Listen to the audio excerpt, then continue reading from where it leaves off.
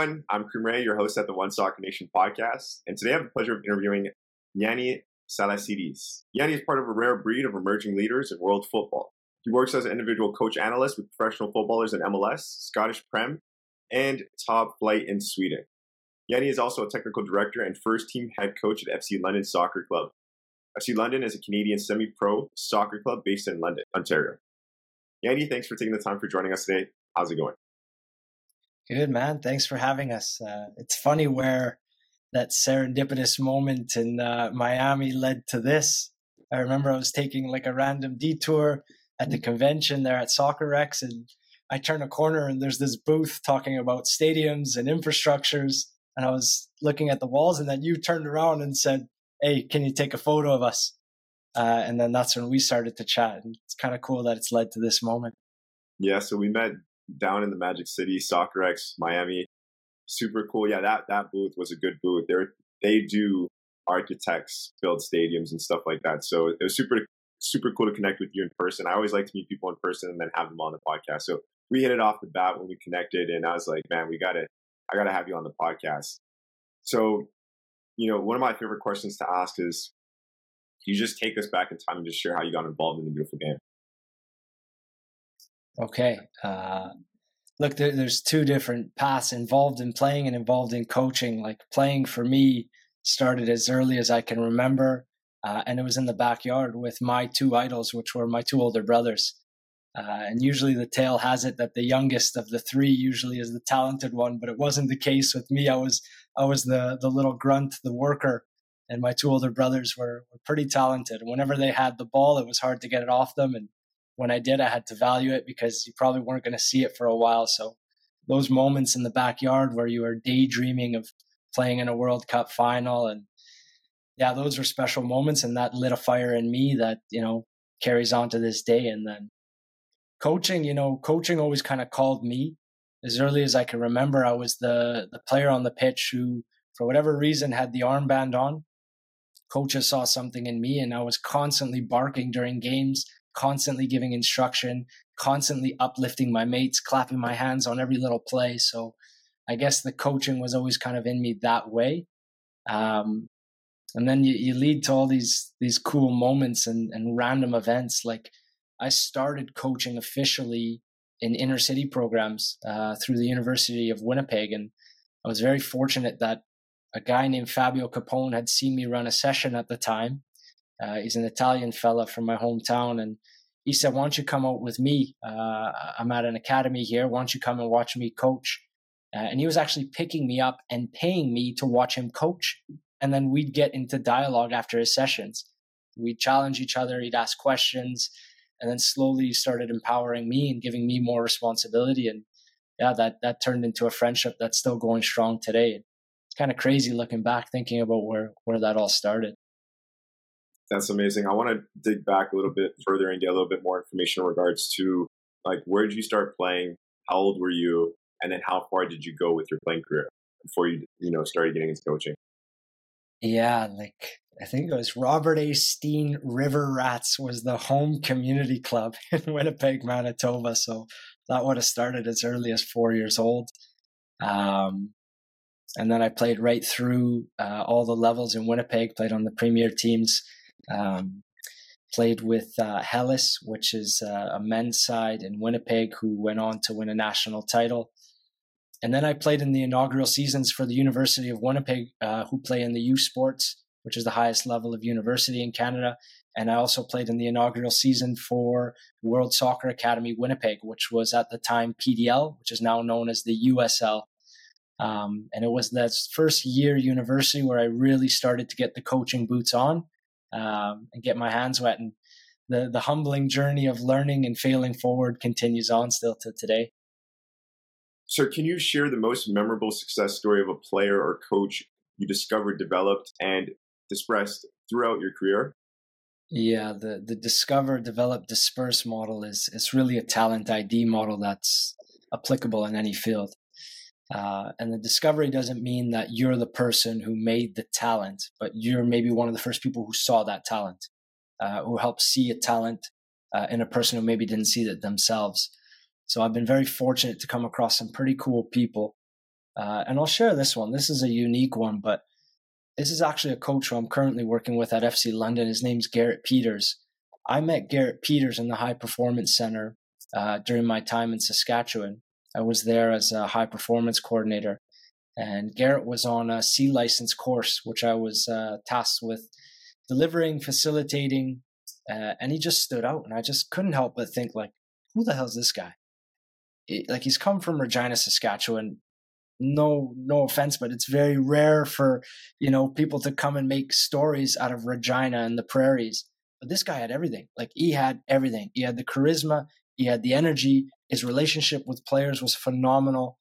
And I immediately knew this guy's coming to work with me. Like, I want this guy around me. I want his energy around me. I think I can grow him. I also think I can learn from him.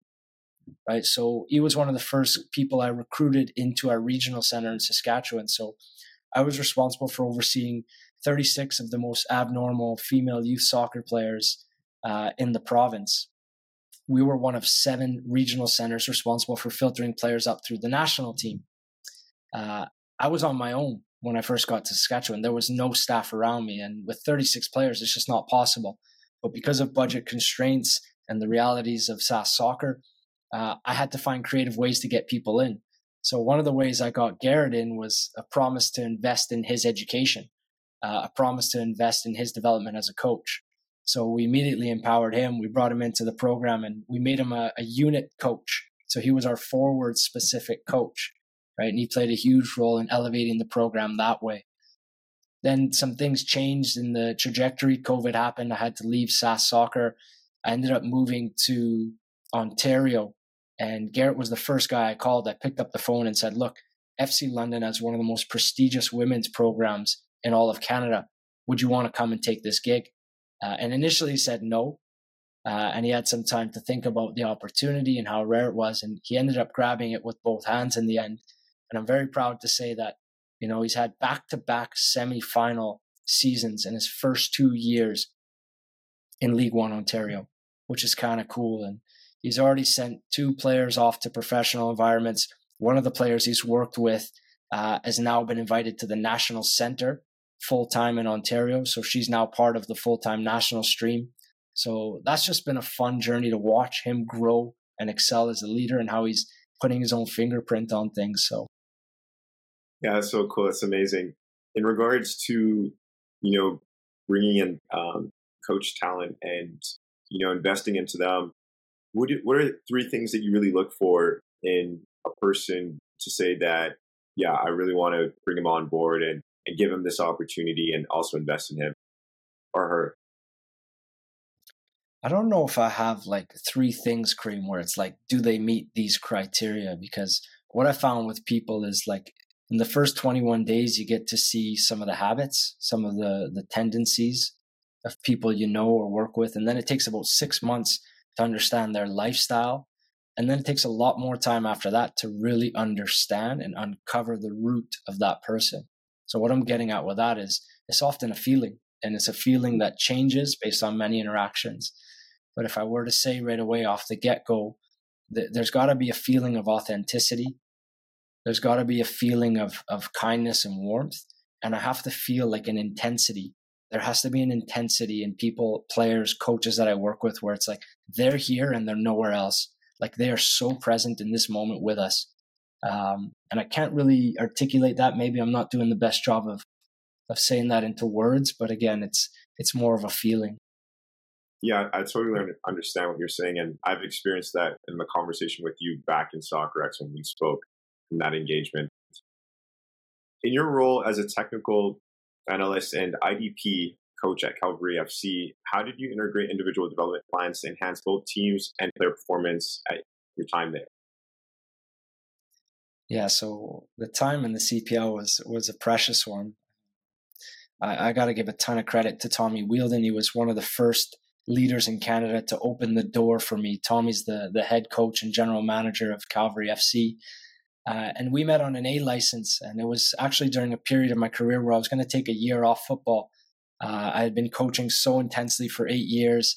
I'd actually even hit burnout a couple times. And I was like, you know what? I need a year to breathe. And he said, no, just come in, have a casual role with us. You can do some opposition work. and then we'll just take care of you. So he put me up on the huge acreage in Spruce Meadows, beautiful facility where they have the football pitch and a world-class equestrian setup.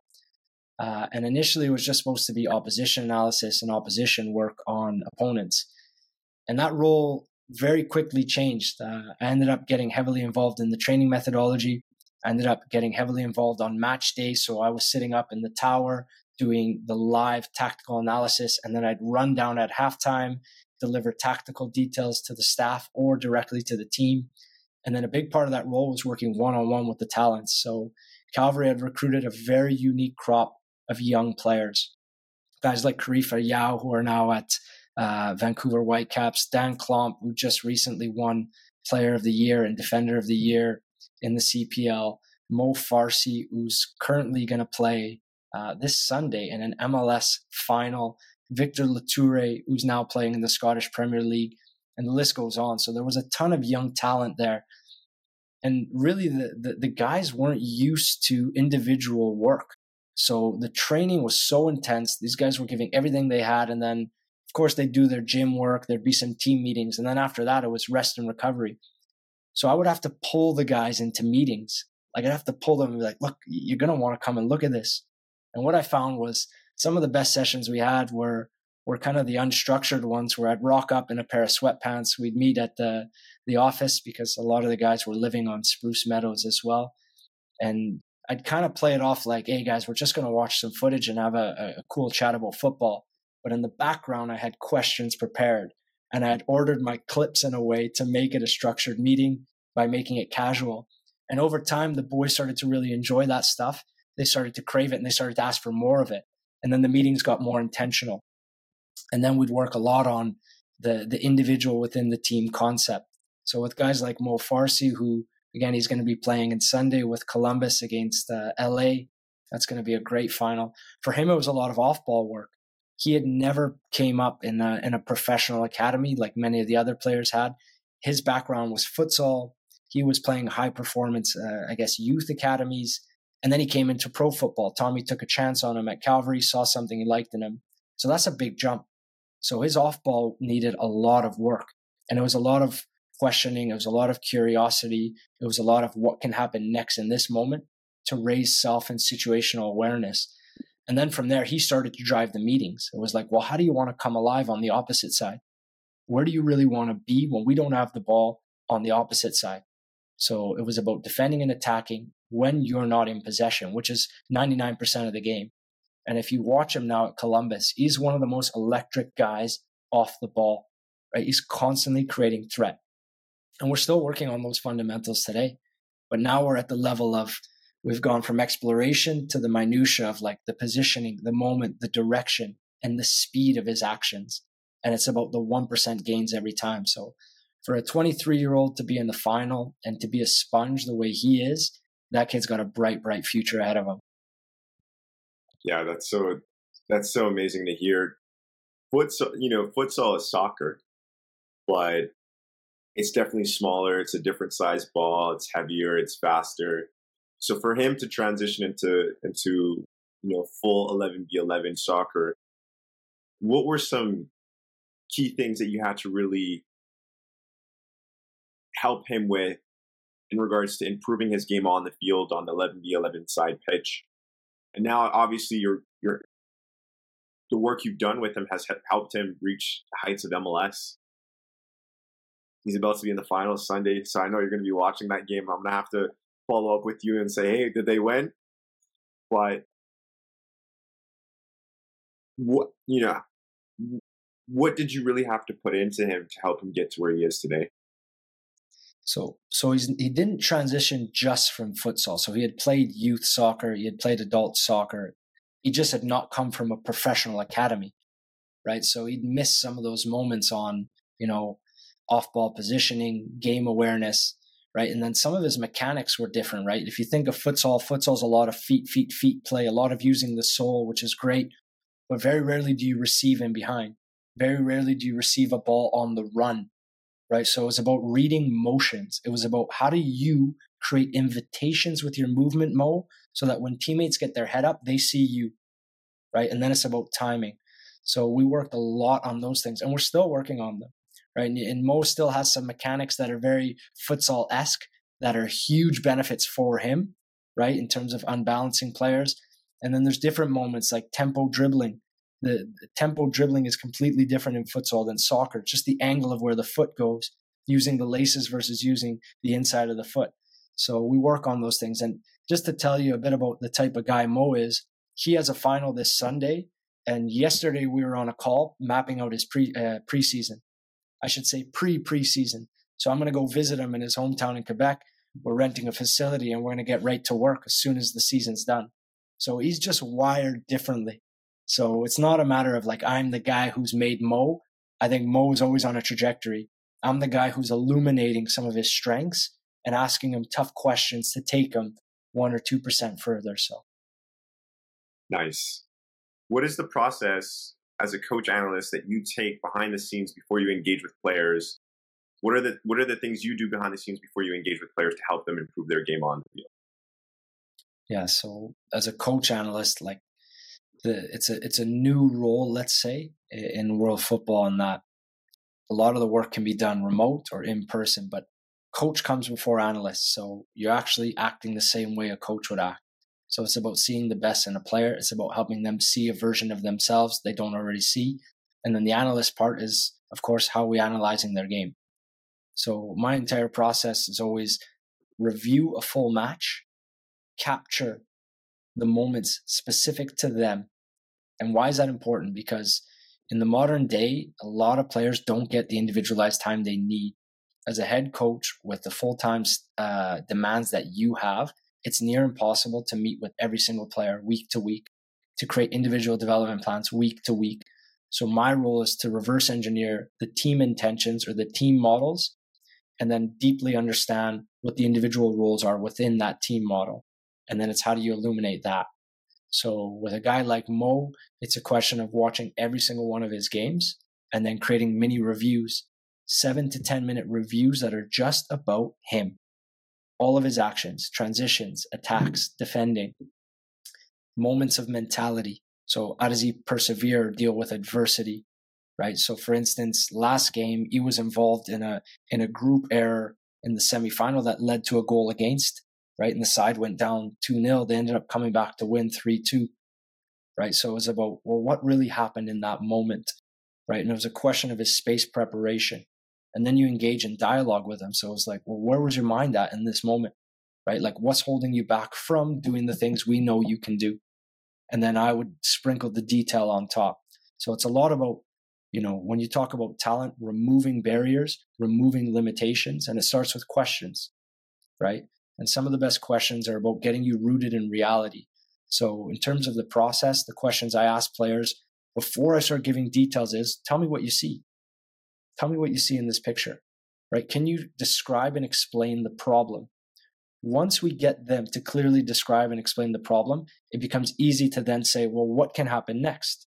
And what can happen next is a questioning of solutions. And then you can ask how questions. Well, how can we create the solution? And that's where we get into even more detail. So the process starts with first creating a situation where they know and feel this is just about them. It's about understanding as a coach analyst, they're part of a team. So what does the team need from them? And then how can we get them identifying problems? And that's what a problem solver is, right? Ultimately, that's every coach's job, not just a coach analyst's job. But again, because of the realities, some players aren't getting the time that they need individually to thrive. So that's kind of a snapshot version of how we work with players. Got it. And you're very intentional, very organized, through this conversation that I'm understanding your process, and you have really great communication skills. So, how has there ever been a time where you were explaining something to a player and they weren't able to, fully intake what you were saying? Do you ever have that trouble with communication, or are players always being able to consume and digest the information you're sharing and apply it on the field? You know what? I'm very grateful. I get a lot of compliments that people are like, wow, you explained that so simply. It was so clear. The reality is that wasn't always the case. I study a lot of the game. I love it. And with that, I get a lot of details. I get a lot of practical procedural knowledge. I have a lot of methodology. I have a lot of let's call it gold, I say, which is the details in football. And early on in my career, it was about giving that gold. It was about stuffing it down people's throats, players and coaches. And that can be overwhelming. So what I just shared with you was a process to help players discover that for themselves. So that's my role, is to ensure that they understand that it's coming from them. They have the autonomy to choose. They have freedom within their decision making. They feel good and they feel competent because they discovered the solution, right? And what I'm saying is I didn't always do that because I didn't ask great questions. I just gave a lot. So my communication skills early on in my career were not good at all, which was linked to my awareness. It was linked to me thinking, well, if I know something and I tell you something, Kareem, you should now know it. Well, no, it doesn't work like that, right? You need to first have some type of comprehension. Then you need to go and experience it. Then it becomes yours, right? So communication for me has changed. It's about simplifying things. It's about asking better questions. And really, that's a matter of meeting people where they're at. Got it. I really like that. Meeting people where they're at. That's key.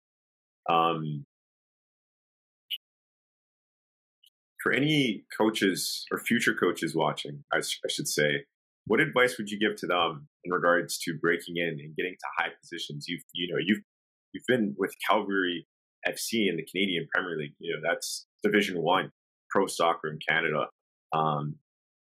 You've been in some top positions. What advice would you give to them in regards to breaking in and becoming the best coach that they could be?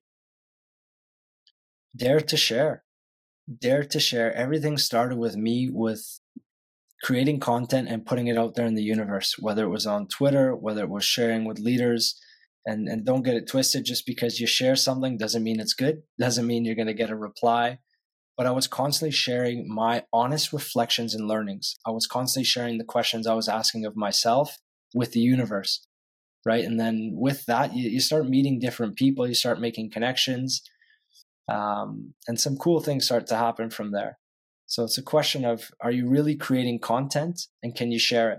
And a lot of times there's that imposter syndrome that kicks in where it's like, oh man, am I worthy to put something in the universe? Who am I to create something and share it? I'm not Guardiola or Klopp no, it's okay. It's okay. And a lot of times that journey starts with copy to create. So you copy someone else and you put it out there. And that's okay to start like that. Everybody does that. Nobody owns an idea.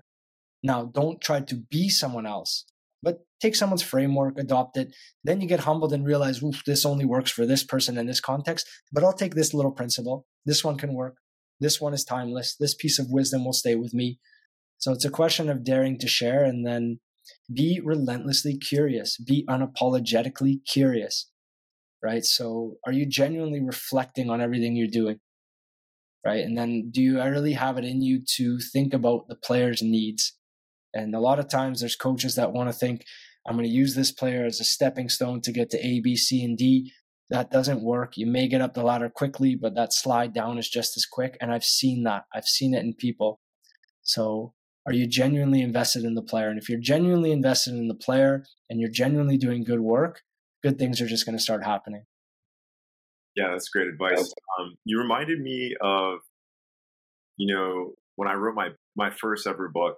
I wrote it at 18. I, gained the confidence to finally publish it at 19. But you mentioned, am I good enough? It sounded like, am I good enough to do this? Am I good enough to create this video and share it with the universe? And it sounded like you had that challenge. So how did you come over that challenge? And for the viewers listening, really tune into what Yiannis is saying in regards to this, because it's a big one. If you want to go to the next level, you gotta put yourself out there. If you want to be in a position like where Yiannis is right now, what advice would you give to them? Well, I don't know what advice I can share. I just know for me, my upbringing was one of always like in survival mode. So, I didn't come from abundance. So a lot of times I was on like search and threat alert, which is like basic survival instinct. So for me, it was constantly like, oh, if I do this, maybe it's not healthy for me. Or if I do this, this could be a perceived threat. So I was constantly protecting myself. And then you create the habit in this shell that like, is it okay to share something? Am I going to be scrutinized and judged? And is that going to be the end of me if I do? And the truth is, no, it's not. Everybody has those fears. Everybody has those feelings. There's a great book by Pippa Grange called Fearless. I highly recommend it. She talks about two core fears, like the fear of abandonment and the fear of not being good enough. Those are the two core fears that everybody has. So once you realize that, you're like, well, where did those come from? Well, those are basic survival instincts. You can overcome them. As a technical director and head coach at FC London Soccer Club, how do you implement a playing style and build frameworks to create a cohesive team strategy? I think what you're asking is how do you develop adaptive teams and players, which is what the modern game is asking, right? So I have a very clear philosophy. Like, I see the game of football as like there's two teams, and these two teams are in constant interaction with one another, right? They're in relentless interaction through time and space, and each team is comprised of different subsets of relationships, right? These relationships on the team are governed by agreed upon principles. These principles give rise to the actions and the expression of our style of play. So the coach's role is about aligning our relationships, our principles, and our actions to a team intention. For instance, we may not want to create a final pass from a certain zone. So if we don't want to pass from certain zones, what we do is we create a collective affordance that, well, we do want to make our final incisions from this zone. So when the ball enters this zone, we need to all agree that we're available. In front, in behind, in between lines. Not once in a while, all the time. And if not, why not? Right? That's the role of a coach. So that's what it means to align intentions. Now in football, you're going to have different problems. The problem in football is the defensive setup. You may have 5 chains, 4 chains, different defensive structures. The defensive structures set the rules of the game, what spaces they occupy, what their orientation points are, right? And then your job is to manipulate them. Right? It's how do you create and use spaces? How do you create and use stretches in the oppositions to create the incisions from the zones we want to create from? If you don't have that agreed upon team intention, you have chaos. You have players cooking their own soups. You have individuals who are not aligning to a team intention. And we know in a 90-minute match on a pitch size as big as the one used in this sport, things can get very random and very chaotic. So it's about reducing that chaos. It's about creating alignment, right? And then obviously that team intention needs to be variable. So that's what it means to create methodological frameworks. So it's about how does your match plan, your training methodology, and your player recruitment tie into that, right? And then how do you work with individual players? Well, the individuals need to be very clear on their space preparation, their communication. Communication is not just verbal, it's their scanning and awareness. Right? And if you have everybody constantly scanning and giving information, we create this collective intelligence in our team, right? So the currency in football is the scan frequency. So if me and you are playing on a team together, Kareem, and I'm passing you the ball, during that ball travel, so the second I hit it to the time that it comes to you, are we scanning in the same direction at the same moment, taking in the same information sources? That doesn't mean we're going to make the same decisions, but it means we're on the same page. That's when you can start anticipating. That's when you can start adaptations. So the methodological framework is about being more adaptive and more efficient and effective with less space in less time. And it's important that coaches are doing that. And the reason why is you're not going to be with a player forever. And I'm in a semi-professional league and working with academy players where I don't know where they'll be in 3 to 5 years. But I know that we're going to give them a base of adaptability that will allow them to flourish in any system, in any environment, so that they can come alive more often. Nice. Chaos. Individuals, soccer is a team sport. How do you keep players aligned on the goal? Players also have, along their journey, maybe some want to go to college, some want to go to university, some want to go pro. But they're here together, playing with the same team. How do you keep the players aligned? Yeah, we have to agree on the team intention, right? So the team intention isn't, okay, this is my way, this is how I want to play. It's a proposal. It's an idea. It's, guys, this makes sense to us. Does anybody agree or disagree? Does anybody have a different proposal? And then you create these affordances that are shared. and affordance means possibility for action, right? So it's all about how do you get your top players in the right moment, in the right spaces more often. So once we have that, players feel when it clicks. They feel when it works. Now, you may have the odd individual who wants to cook their own soup, a player who wants to go off script. Now, you need mavericks like that. But if there's players who aren't doing this, but instead harming the team intention, that's where coaching comes in. It's about showing video. It's about raising awareness. It's about saying, hey, here's a clip. Can you walk us through what you were trying to do there? Right? How did this help the team? And then you get honest responses. It was, well, maybe I thought this was the best solution. Well, did you recognize the problem? Okay, well, maybe they didn't. Or maybe they tried a new solution, but they just didn't execute it well. That's fine. That's okay too. So video is a great tool for raising awareness, right? And we have to be on the same page. I use the mirror analogy all the time. Like if you think of 11 players on a pitch all holding a mirror, if I were to click a laser pointer, that laser should be able to hit every mirror and go to goal. If someone's mirror is not aligned with everyone else's mirror at the right angle and the right positioning, the laser is not going to hit goal. At some point, the light source gets cut off. So we need everybody angled and aligned the same way.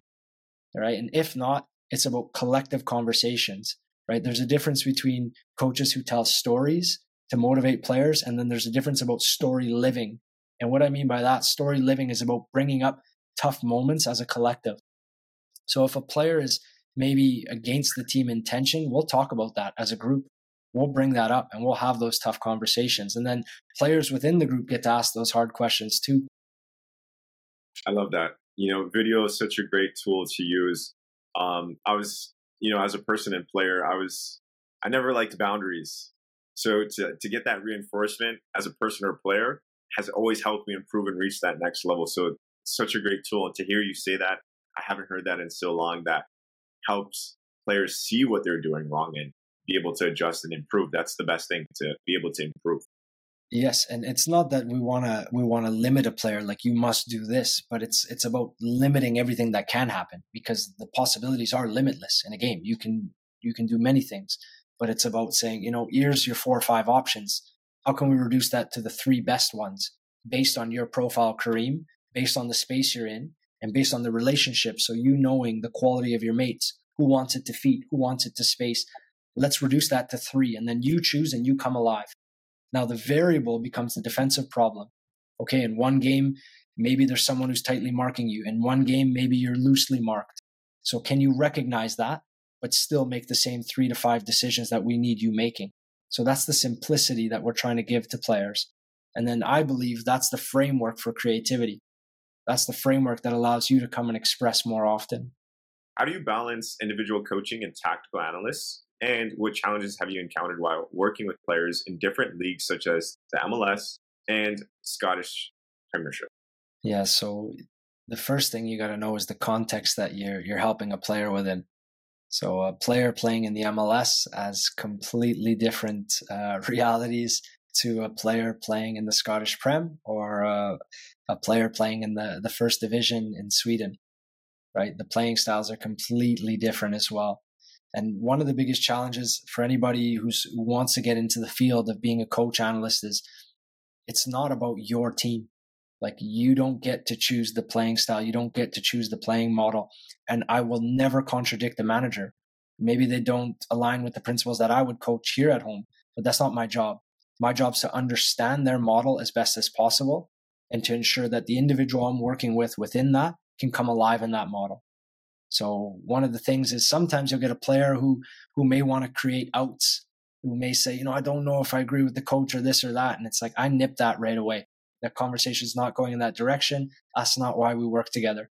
What does the team need from you in this moment? Let's reframe.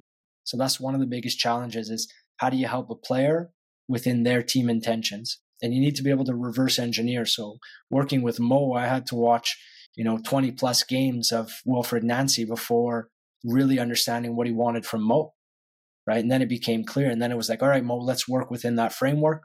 Here are the relationships around you. Here's how you work with your 10, your 9, your wide center back, your ball side 6. This is what happens when the 10 rolls out or hits the channel. Here's the spaces you can come into.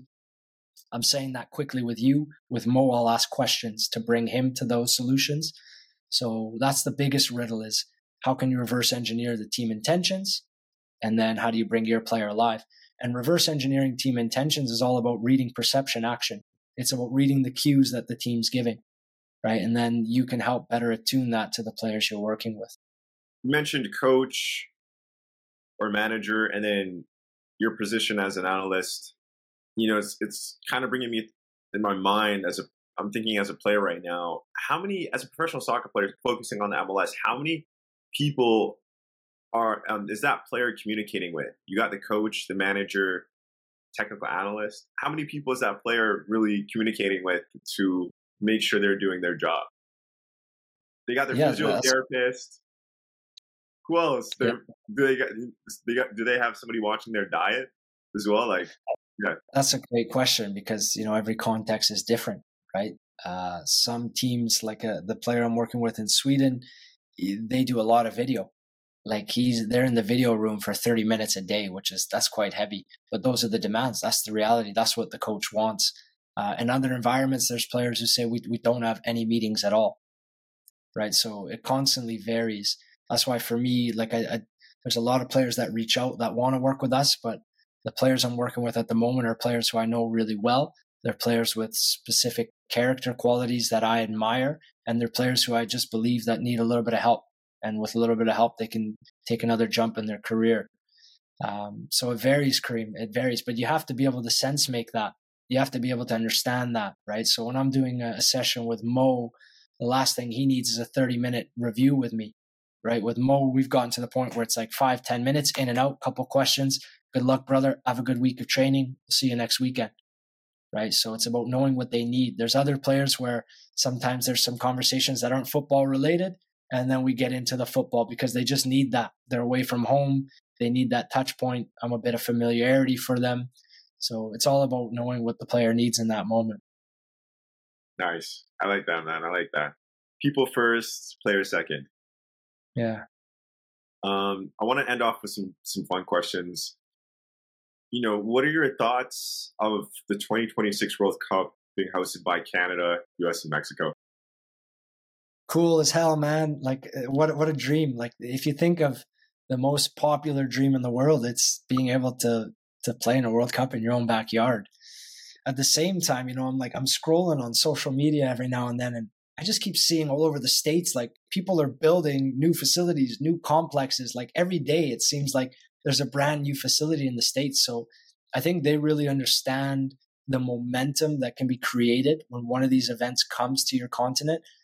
And I'm struggling to see a bit of that in Canada, which is a bit worrisome. So I'm hoping there's some new momentum there. I'm speaking with the city here in London, Ontario, to try to bring a couple street soccer courts. We don't have that here. So I'm working really hard at night to try to put some plans and proposals in place, meeting with city council to get a piece of land and at least have our legacy piece. But if anyone's listening to this in Canada, it's like, find a way to stamp your mark and leave a legacy, because these events don't come often, and we're less than a few years away. So the time is now. Man, this is crazy. I could never imagine in our life the World Cup coming to Canada, US, and Mexico, man. This is like once in a lifetime. We're going to experience this. And I definitely hear you out on in regards to the momentum in Canada. In regard, I'm on the surface level. I'm not on the inside and hearing information in regards to what's going on. But as you mentioned, in regards to the US, publicly, there's a lot of announcements, clubs popping out of USL, different leagues, left, right, and center, different stadiums being built. It's so exciting. And that's like one of the reasons why we've went over with One Soccer Nation to the US. That's why we're growing over there, because there's no ceiling over our roof. There's so much juice in the orange to squeeze. But I'm excited to hear any announcements coming out in Canada, especially with the women's, first division league coming out very soon. So a lot, some cool stuff happening. Yanni, thank you so much for taking the time for joining us on the One Soccer Nation podcast. Thanks for having me, Kareem.